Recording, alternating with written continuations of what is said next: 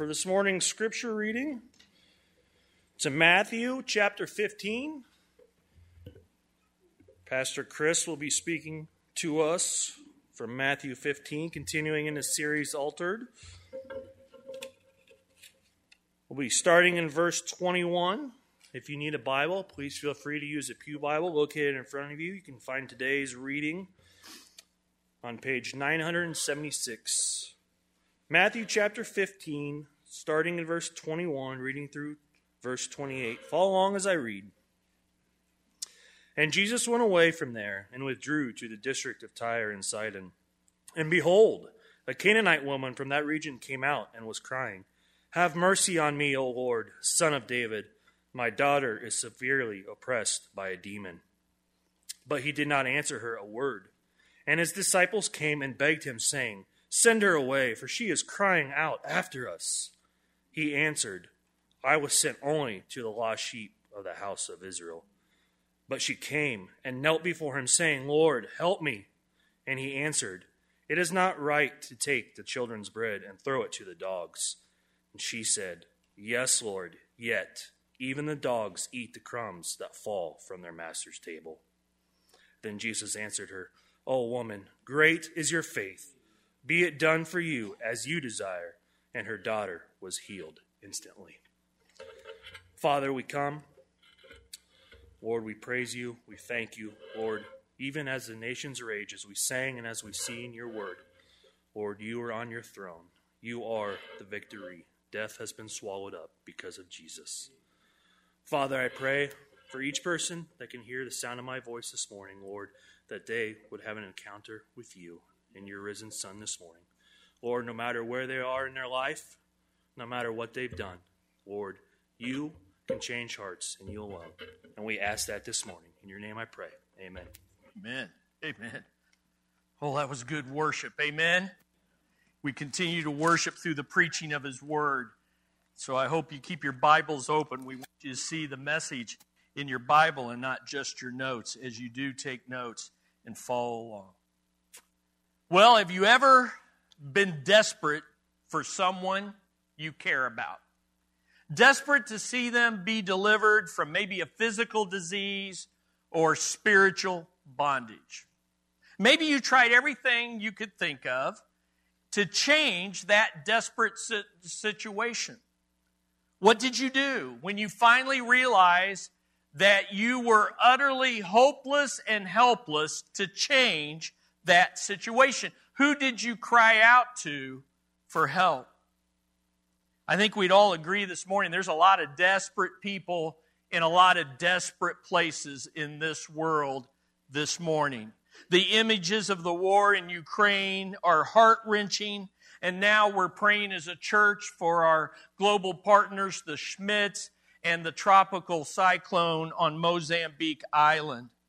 Many people are in desperate situations this morning. No roof over their heads, no food in their stomachs, no hope for the future. Where will they turn, and who will they cry out to for help?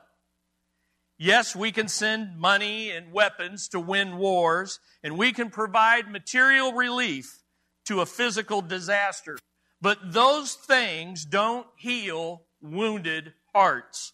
They don't free the demon-possessed. They don't turn bitterness into blessing. They don't give eternal life as a free gift. Only a gospel encounter with Jesus can do that. And that's what this series is all about. Encounter Jesus to be changed. We've talked about what's happening over there, and we should care. But what about right here? What about in this room? Excuse me, in your own hearts and in your own homes? Are you or someone you love in a desperate situation right now? It's going to be one of those mornings.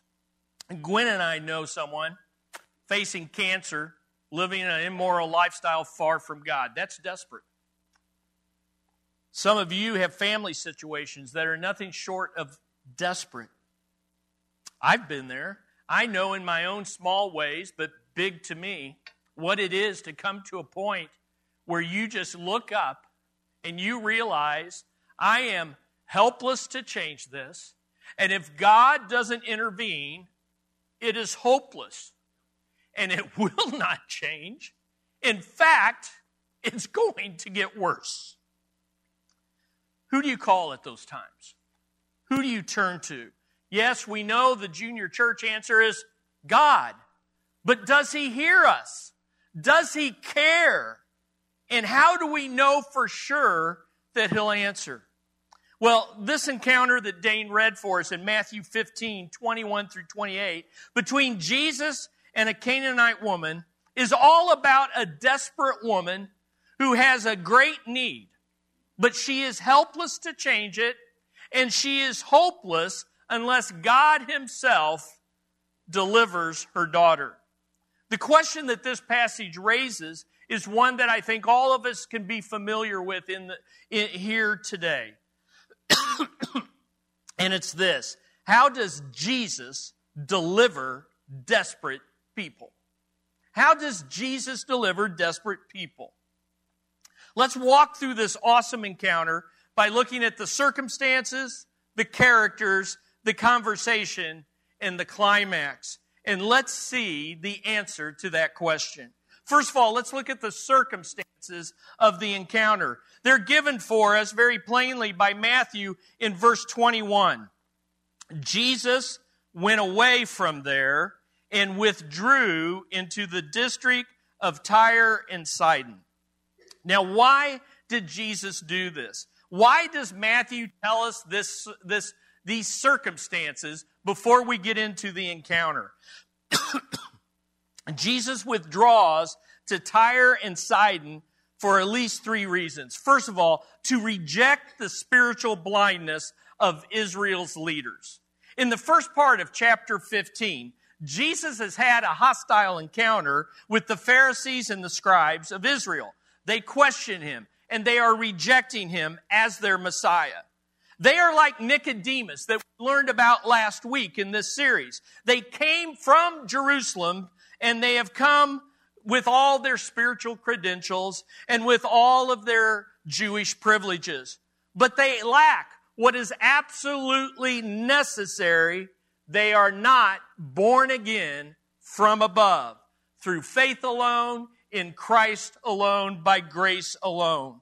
So even though they come from Jerusalem and go to Jesus up in northern Israel, Jesus is up to the north, they have no faith in the living word, even though they know the written word. So Jesus withdraws from them. And He goes even farther north. He said, I'm getting away from you guys. And so He goes to Tyre, which is about 25 miles farther north than Galilee. And Sidon, which is 24 miles about farther north than that. And so He withdraws from them, and He goes to the north into Canaanite country. And He takes His disciples with Him. And that's the second reason He withdraws. To sharpen the spiritual dullness of His disciples. See, He's rejecting the spiritual hardness of the Israel's leaders and saying, I'm withdrawing from you because you are rejecting me. But He's wanting to sharpen His disciples, so He takes them with Him. You see, the problem was the 12 disciples were being influenced more by the Jewish leaders than they were by their own master. And you see that in the previous encounter with the Pharisees. In fact, Jesus says to His disciples who were like, hey, I think you offended them. And Jesus is like, let them alone. They are blind guides of the blind. And if a blind man guides a blind man, both are going to fall into the pit of God's judgment. And Peter says, what are you saying? And Paul says to him, Jesus says to him, are you still lacking in understanding also? Do you not understand? You see, listen, unlike the Jewish leaders, the disciples were following the living word, but they were still spiritually dull, partially blind to Him and His heart for people. So Jesus withdraws to teach His disciples to see people the way He sees them.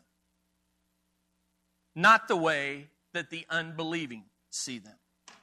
And this brings us to the third reason he withdraws, and it's this: to emphasize the spiritual deadness of all people. You see, you got to understand what Tyre and Sidon represents.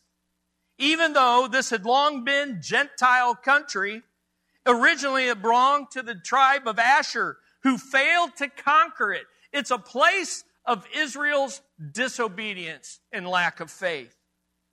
We know that we should keep this in mind because Matthew uses the ancient names of that place, Tyre and Sidon, and he refers to the woman as a Canaanite, which was an old term that he pulls out of the Old Testament past.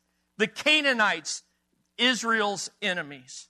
And this location of Tyre and Sidon should also bring to mind the Old Testament stories of the prophets Elijah and Elisha, who were sent there to the same region, because that's where Jezebel, that wicked woman, and Ahab, her wicked husband, reigned over Israel in their unbelief. And God sent his prophets there to bless and minister to Gentile women and Gentile widows who had greater faith than the people of Israel in that day. And guess what? It's starting all over again.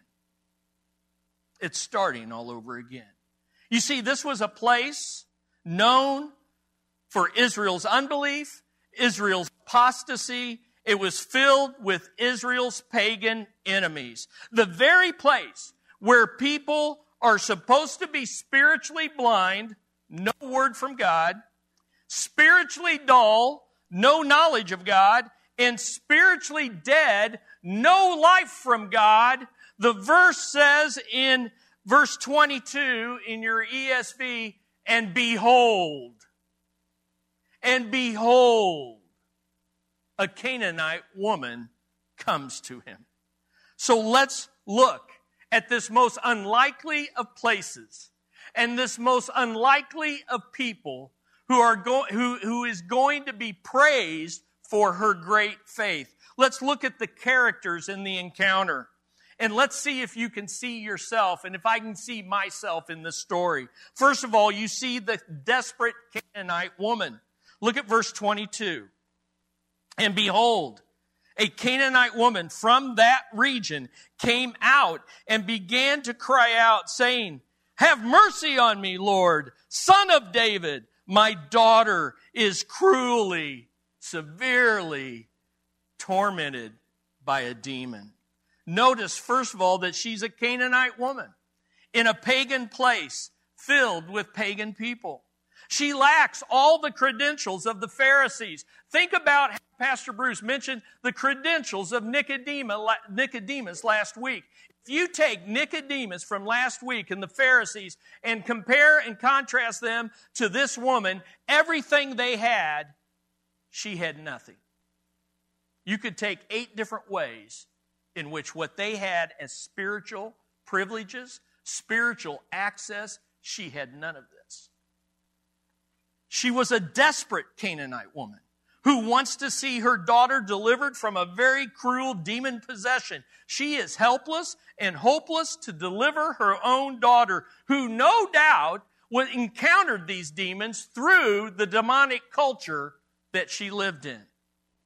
Yet behold, she comes to the king that Israel is rejecting, that the disciples are following, but they're clueless about who they follow. Who is he? And what is his heart for people? And she comes and she keeps on coming, loudly crying out as she follows after them. Look again at verse 23. The disciples are annoyed. She keeps shouting, "After us." Literally, the Greek says, from behind us. So she's just on their heels, and she keeps crying out, "Help, help, show mercy to me, Son of David, Lord, Master." Now, stop and ask yourself a question here. What should you do when you're clueless, like the disciples, or you're desperate, like this woman? What should you do? You should do what they do. Keep following Jesus. Yeah, but I'm clueless. I don't know what's going on. I'm not sure who he is. following. Yeah, but I'm desperate and I'm losing strength and I see no light. Keep following Jesus. Now, why do we keep following him? Because he's the second character in the story. First of all of them, but here we go. The merciful Jewish king. He's the second one we're introduced to. The merciful Jewish king. Notice how the woman addresses her. Verse 22, Lord, Son of David. Listen, Jesus is Lord. Jesus is the King of the Jews. And Jesus is merciful to the desperate, both Jew and Gentile. Ironically, this pagan Canaanite woman, far from Israel, and even farther from Jerusalem, you know, where all the spiritual kids hang out, where the Bible scholars are located, far from all of that, knows who Jesus is, what Jesus can do, and she knows his heart is merciful to the desperate and the undeserving. Do you know that Jesus? How is this possible? Humanly, the fame of Jesus' name was spreading due to his message and his miracles. You can go through the book of Matthew. It's spreading far and wide. She had heard of him and of his miracles. But supernaturally, what is taking place? God is graciously working in her heart. You say, how do you know that? Well, if you go to chapter 16, Jesus turns to his disciples and asks them, who do you say that I am? And Peter says, you are the Christ, the Son of the living God. And Jesus looks at him and says, you're right. And guess what? No one taught you this except for God. You didn't learn it from your daddy. You didn't learn it in synagogue school. You didn't learn it from a rabbi. God has worked sovereignly in your heart. God is sovereignly working in this woman's heart. The fame of Jesus' name has spread, and the grace of God is at work in the heart of this pagan woman. So she knows Jesus is Lord, and he is the Son of David, the King of Israel. Remember, she's a Canaanite. And that introduces us to the third characters in this story, and it's the uncaring Jesus followers. The uncaring Jesus followers. They enter the story once, and they speak once. But we need to take note. Look at verse 23. But he did not answer her, and his disciples came and implored him, saying, send her away because she keeps shouting after us. Now, notice, like the Pharisees, they're blind to the master's mission. And they're uncaring regarding people who are different from them, though desperate and right in front of them. They're like them. And listen, they care only for themselves, not those God cares about. Why do I say that? She's begging for mercy, and they come to Jesus. They don't move towards her. They move to Jesus and beg him to send her away. Why? She's irritating. She's bugging us. She's following us. This is embarrassing. Send her away. She comes to Jesus in desperation. And instead of moving toward her, they move toward Jesus to send her away. They don't have their master's heart yet to show mercy to the desperate. They see their master as a means to their own ends. Get this. She's coming and saying, Lord, have mercy on me. I leave myself to your answer. They go to the master and tell him what to do.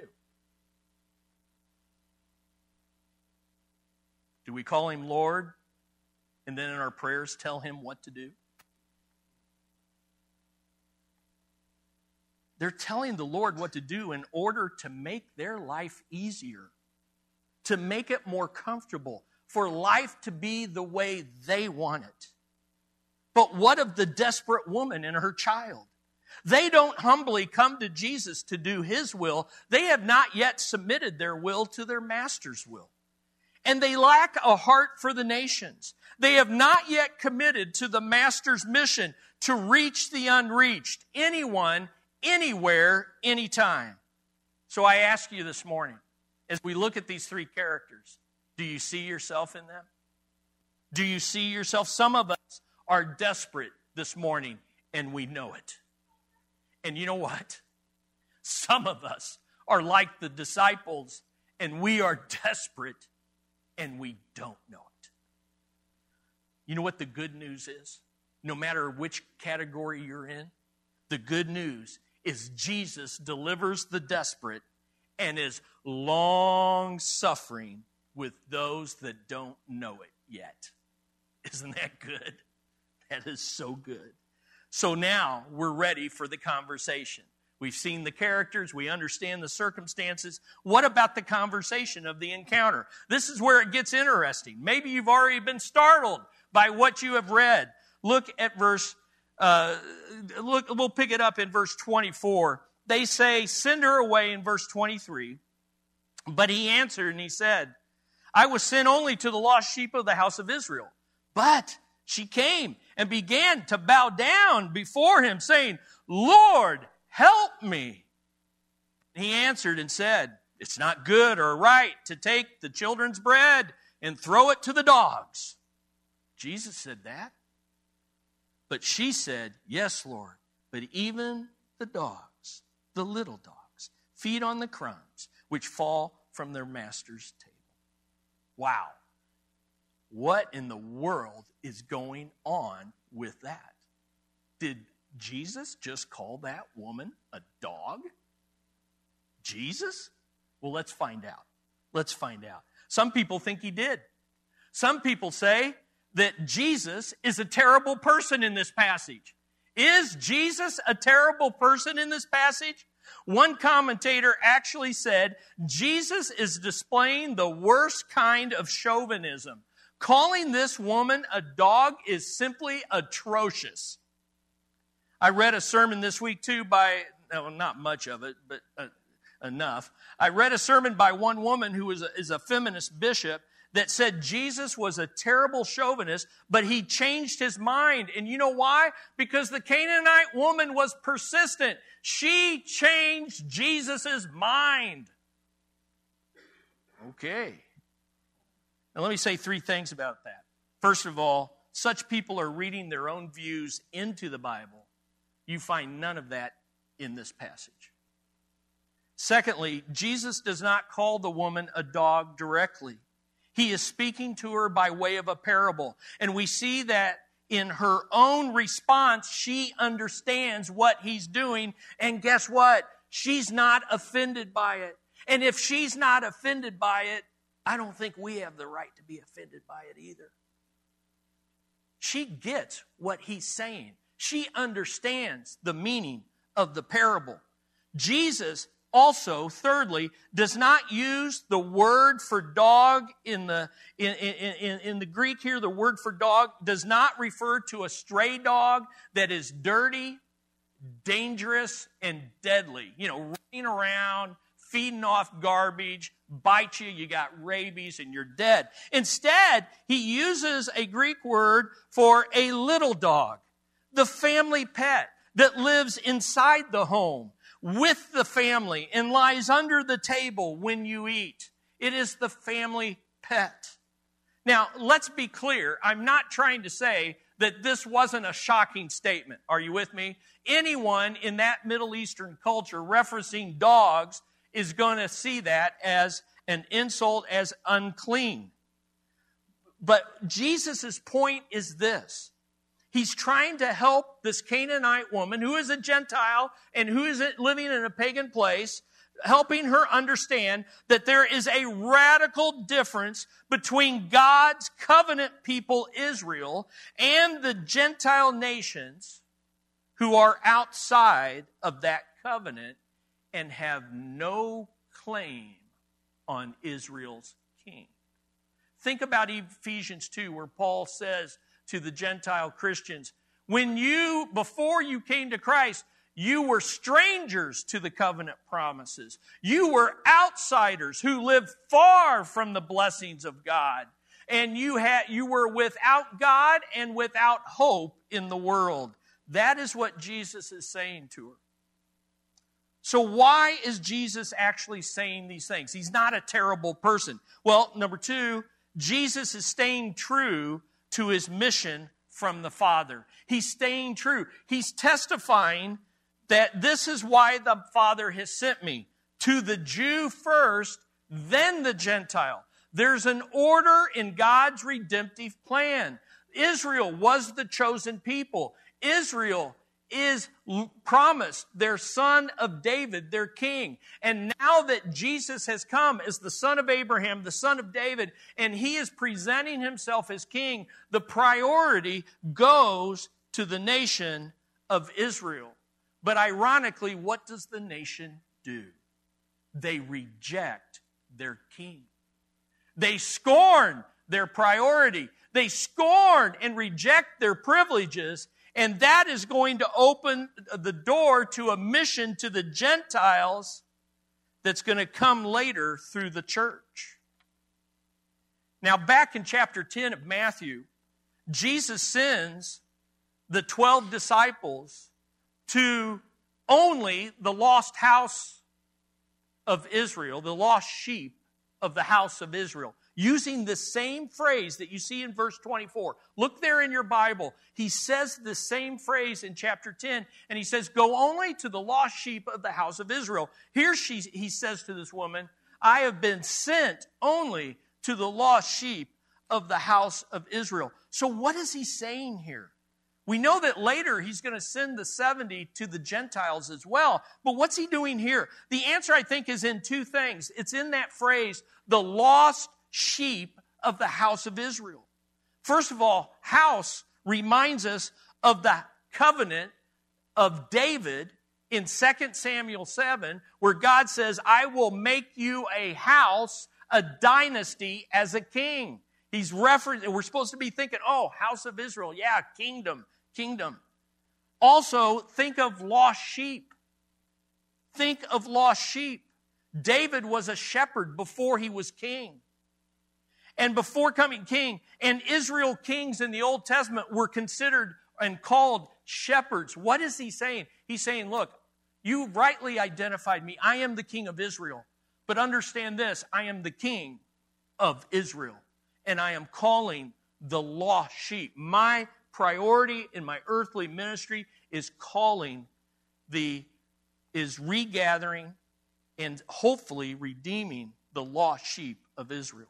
Jesus is telling this woman that his Father sent him first to the nation of Israel as the promised king, son of David. They are the chosen people. His first priority is to regather the lost sheep of Israel into his house and rule over them as their king. And Jesus is making sure that this Canaanite woman who is asking for mercy, begging, imploring, understands that she and any other Gentile pagan outside of the covenant has no right to his blessings and to God's promises apart from mercy. Apart from mercy. And what is she asking for? Mercy. Mercy. But even though Israel was his priority, Jesus never turned away a Gentile in his earthly ministry. Never once. In fact, there's only two people in the whole four Gospels that Jesus praises them for great faith. They're both found in Matthew, and guess what? They're both Gentiles. In Matthew 8, the Roman centurion. In Matthew 15, the Canaanite woman. And that's another reason why Jesus says what he says to her. Thirdly, Jesus is testing her faith. Jesus is testing her faith. He's not taunting her. He's not a terrible person. Far from rejecting the woman, far from shaming this woman, Jesus is revealing her faith to others.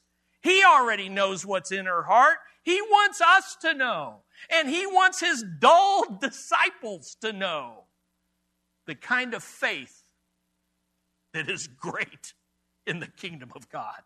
He is revealing her faith. He is drawing out her faith, first by his silence. And let me say to you in your desperate situation this morning, have you been praying and you're not getting answers? Have you been praying and it seems like heaven is silent, God hears. He's testing your faith. He's revealing your faith. He's making sure that you're not just coming to Him for what you can get from Him. Not just get me out of this jam, Jesus. But you're coming to Him because He is King. And because He is merciful. And you're going to keep coming until He answers. Even when the disciples snub her, this only serves to strengthen her faith. So she approaches Him and bows down. They say, send her away. And Jesus says, it's not your time. And she says, okay, I'll bow down and I will come to you. What great faith is that? Jesus is strengthening her faith. When Jesus says, it's not your turn, she doesn't bow up and get proudful and resentful and offended. She bows down and says, indeed, you are Lord. Your will be done, not mine. But I'm still asking. I'm still asking. You see, ultimately, even when Jesus says in verse 26, it is not good to take the children's bread and throw it to the little dogs. The woman's faith is revealed and strengthened even further when she says in verse 27, yes, Lord, I understand your mission. I understand the priority. I know I don't have a claim on you. But even the little dogs in the palace of a king get to feed on the crumbs that fall from the master's table. In other words, I know my place. And I know I have no rights. I know I have no claims on the kingdom of God. But I come desperate. Show me mercy. And this leads us to what Jesus is ultimately doing. He is teaching His disciples. He is teaching His disciples. And He's saying to His disciples, are you prejudiced or are you compassionate? Are you racist? Are you ethnocentric? Are you centered on Jews? Or can you see God's heart for the other races and nations of the people? Jesus is reminding them that the true king resists the proud and their good works, but He gives grace to the humble through faith. Now is not the time for the mission to the Gentiles, but this is my heart. This is my heart. And after I am crucified, and after I am resurrected, and after I ascend, and after I send my Spirit, then there will be a mission to the nations. But my heart has never changed. That's why Elijah and Elijah were sent to Tyre and Sidon. Because God has always had a heart to bless all the families of the earth through the family of Abraham. One day, you disciples, one day you will see and you will care and you will lead my church to reach the nations. And now we're ready for the climax of the encounter. The climax comes to us in verse 28. Jesus has revealed her faith. Jesus has strengthened her faith. Now Jesus is going to bless her faith. Then Jesus said to her, verse 20 said, oh, woman, which is a term of respect and honor. Oh, woman, your faith is great. It shall be done for you as you wish. And her daughter was healed at once. And her daughter is not present. Her daughter is distant. And that same thing happened in the Roman centurion. Jesus is praising, honoring, recognizing the great faith of only two people in His whole earthly ministry. Neither one of them were Jewish. The Roman centurion and the Canaanite woman. They both were asking miracles on the behalf of someone else. Don't miss that. The Roman centurion for his servant. The Canaanite woman for her daughter. And both are the only two miracles in the Gospels of Jesus healing from a distance. You see, here's the point. Great faith brings great needs to the great King, who loves to show mercy to anyone who is desperate this morning. Anyone, anywhere, any place who calls out in desperation and takes their great need by great faith to the great King will receive mercy. Now, what are the characteristics of great faith? Because if you're like me, I'm like, I don't think I qualify. Right? What are the 4 characteristics? Let me give them to you quickly. Here they are. Behold the desperate plea. Behold this desperate plea. And please understand that behold. Some of our translations don't translate those little words. Hey, every word's inspired. That word's key. Because when you see behold in the Bible, it says pay attention, but more than that, God is working a miracle. Behold the desperate plea with the empty hand of faith. Lord, have mercy on me. This same desperate plea happens more than once in Matthew. You see it repeated in Matthew where the blind men come to call out to Jesus, Lord, have mercy on us. It's the desperate cry of faith from someone who knows, I'm helpless to do this myself. I'm hopeless unless God himself answers. It's not surprising that this cry of desperation has become a part of the church's liturgy down through church history. Lord, have mercy on us. It echoes through the ages of church history. Great faith knows that we must come to the Lord with the empty hands of faith. We don't come like Nicodemus and the Pharisees. We don't come with our credentials. We don't come with our rights. We don't come with our demands, wanting comfort and ease for us while we are blind to the needs in front of us. No demanding, no deserving, no listing of credentials, no claiming of rights, just a desperate plea of faith. Do you pray like this? Are you desperate enough to pray like this? Do you realize that a little bit after this in chapter 15, Peter's going to try to walk on water, and he does for a little bit, and he starts drowning, and you know what he prays? Lord, save me. Shortest prayer, quickly answered. Think about Jonah in the belly of the well. Here's what he said. I called out of my distress to the Lord, and he answered me. I cried for help from the depths of Sheol. You heard my voice. Think of the tax collector who stood afar off from God at the temple and made this simple prayer. God, be merciful to me, the sinner that I am. Listen, this is what great faith does. Great faith is aware of our great need and comes to Jesus with no claims except, show me mercy. Show me mercy.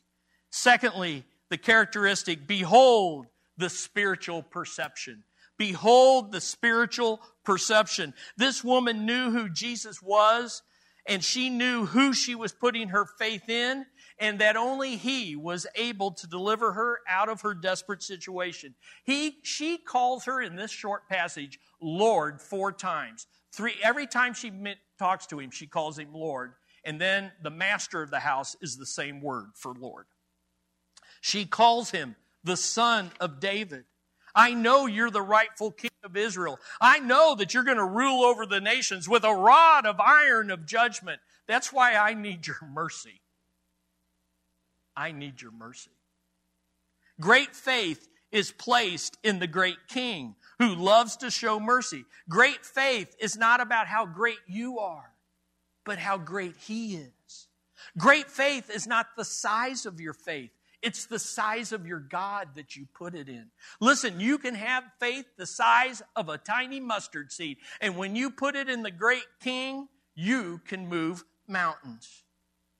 Great faith understands that we are like this woman. All of us are like this woman. We are spiritual beggars at the table of the Master. Great faith is faith that places the mustard seed of faith in a great God who sent his Son as the God-man who is the King of Israel. Great faith sees who Jesus is and what only he can do for the lost, for the enslaved, for the desperate, for dying sinners like you and me. And how does great faith respond to the great king? Third characteristic, behold the humble posture. Behold the humble posture. She humbly asks for mercy. Have mercy on me. Mercy means you don't deserve what you're asking for. Have mercy on me. She humbly cries out to Jesus, "You're Lord, I'm not. You're King, I'm your slave." Third, she humbly follows behind Jesus, not worthy to be in his presence. Remember how Nicodemus snuck in at night and treated Jesus as his equal? Not this woman. No, I'm not worthy to be in your presence. I'm not worthy to be equal to your disciples. I'm not equal to them. I am following behind until you grant me access. Listen, folks, this isn't about male-female chauvinism. This is about all of us. All of us are unworthy of his presence. None of us are equal to just march into his presence and make our needs known. We come only by the blood of Jesus. We come only as we are like this woman, recognizing, have mercy on me, O Lord.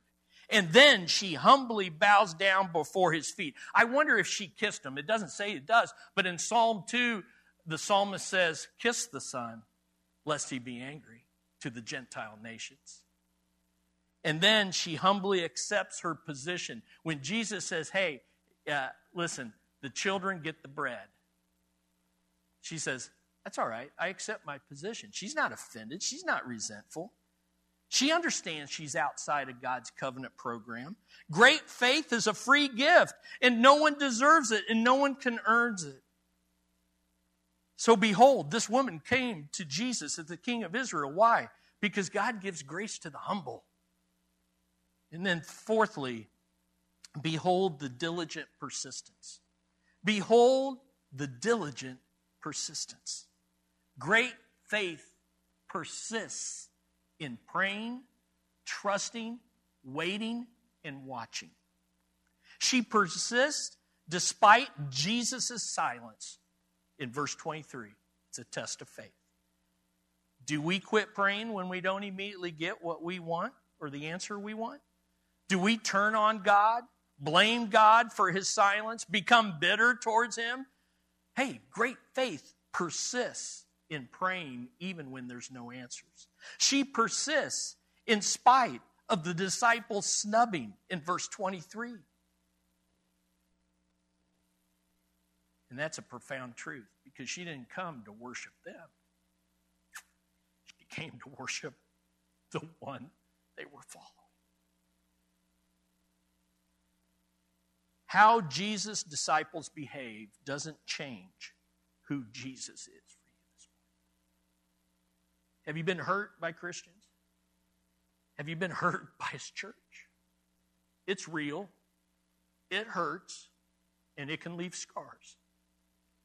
But we don't follow the followers. We follow the King.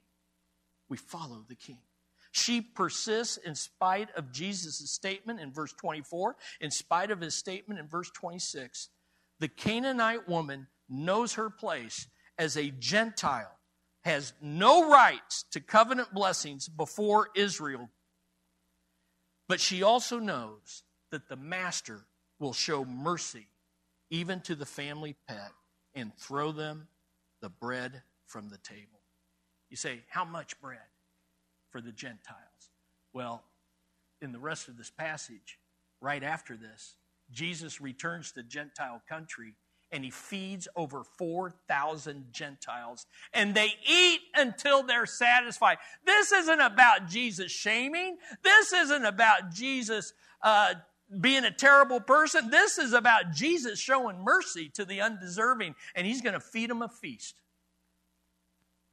And he's going to, boom, recognize the great faith of this woman. Do you have a great need this morning? Then place great faith in the great King who love to show mercy to people like you, people who are desperate, people like me, no matter who they are or where they come from. It doesn't matter what your spiritual legacy is. So what's the application? And there's so much in this, but I wanted you to see this application. And it's so clear. If it's not clear by now, then I haven't done my job, and the Spirit, well, He'll work in you. Look at what it says. First of all, remember that faith is found in unlikely places and people. You know why? Because it's all of grace. Doesn't matter where you come. Don't think this morning you're too sinful to cry out to Him. Don't think this morning that who you're praying for is so lost that Jesus can't find them. Don't think that they are so sinful Jesus can't save them. You will find great faith in the most unlikely places and people because it's all of grace. We are saved by grace through faith, and this is not of ourselves. It is the gift of God, not a result of works, so that no one may boast. Secondly, be quick to come to Jesus in your desperation. It's the only way to come. It's the only way to come. If you don't come to Jesus in desperation, then you don't understand your need. And if you don't understand your need, you don't understand the great King. But the good news is, He's long-suffering with those that don't get it, like the disciples. So, if you're not desperate this morning, and you think you can get by without Jesus this morning, could I offer you to cry out and ask Him to show you how desperate you really are? It could be the turning point. It could be your encounter this morning. Place your faith in the King, not His followers. Man, this is huge because He's the only one that will never fail you. Listen, don't let erring Christians, don't let uncaring Christians, don't let issues that are in a church, and our church is no different. You're going to get your toes stepped on. We get hurt. Pastors get hurt. Members get hurt. Visitors get hurt. It all happens. But it's not about us. It's about Him. I am ultimately following Jesus, not His followers. He will never leave me nor forsake me in my desperation. He is gentle and lowly of heart. And then finally, act in faith to reach the unreached nations. Why? Because now it's our mission. It wasn't Jesus' mission when He was on earth. It's our mission. We're on earth. He's in heaven. Matthew ends with the Great Commission, and that's what we are to do. And therefore, in our church, we pray for Mozambique. We pray for Ukraine. We pray for Russia. We pray for the nations. And we give our resources. We give, we pray, we send, we go. Because Jesus has a heart for the nations. So I want to invite you this morning. Cry out with great faith to our great King. He's merciful to the desperate. And guess what? He's long-suffering with those that don't yet get it. With your heads bowed, I want you to cry out this morning. How could we not end by just right now, right where you're at, cry out in desperation. Cry out for mercy.